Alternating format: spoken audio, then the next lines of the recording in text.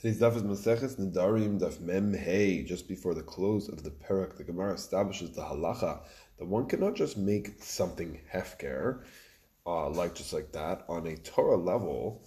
Afilu be'echad habe hefker. On a Torah level, the hefker declaration should be made in front of one person, but on a rabbinic level, but on a midrabanan level, property does not become ownerless unless the declaration of making it ownerless, of calling it hefker, was made in front of three people.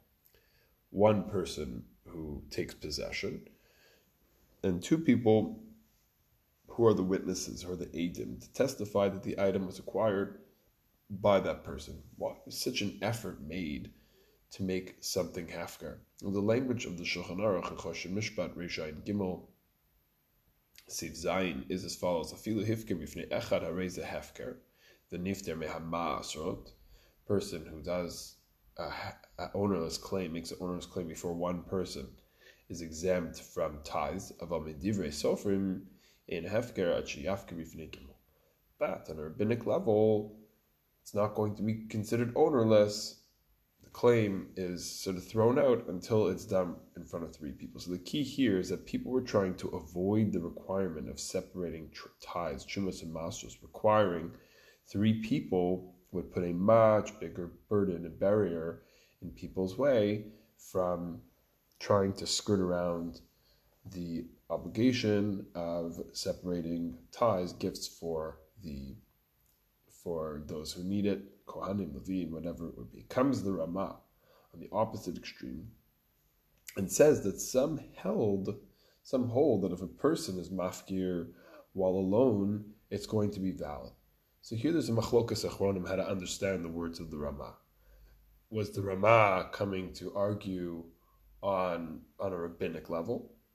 Or was the Ramah on a Torah level? Or was the Ramah coming to argue even on a rabbinic level? So the Sma says that the Ramah still held on a rabbinic level. You need three people to confirm a declaration of ownerlessness, of hefker. But min haTorah, you don't need anyone but the owner. While the Gra comes along and says, no, the Ramah disagrees on both levels. On a D'oraisa level, you don't need anyone to declare something hefker. And even on the rabbinic level, on the Rabbanan level, those three people are not required.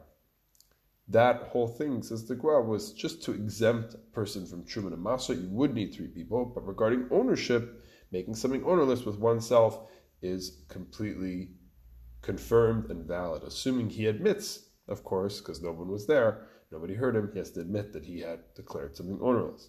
So let's draw up a case to understand this better. I saw this in the Business Halacha weekly emails from around Purim Tafshin Pei. You have two roommates who ate dinner, and there was some leftover dessert, Haman Tashin. So Reuven was still hungry, and now Shimon, what's with the dessert that belonged to Shimon? Shimon said, they're hefker, they're ownerless, anybody who wants it. So Reuven was happy to have a midnight snack. Soon after, he hears Shimon saying to his brother, he still has some hamantashin in his room, and they're for the taking. Reuven jumped and said, what are you talking about? You said that they were hefker. You said they were ownerless. Shimon said, but you didn't take them yet.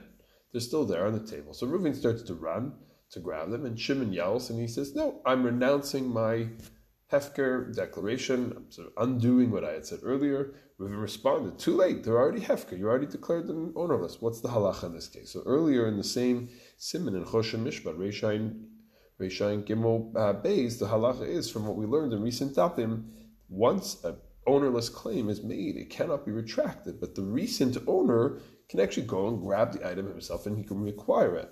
Therefore, it all hinges on this machlokas, this debate between the Gra and the Sma, that maybe the ownerlessness claim didn't work at all, according to the Ramah, since declaration in front of one person might not be enough. So Lach Lamasa, Reuven really shouldn't take the food against Shimon's will, but if he already is holding it, he can keep it. See the importance here of being clear with one's words and decisions. He's haru b'divreichem. We have to be careful with our words, teach the rabbis. If we are trustworthy people, we can, God forbid, misguide people.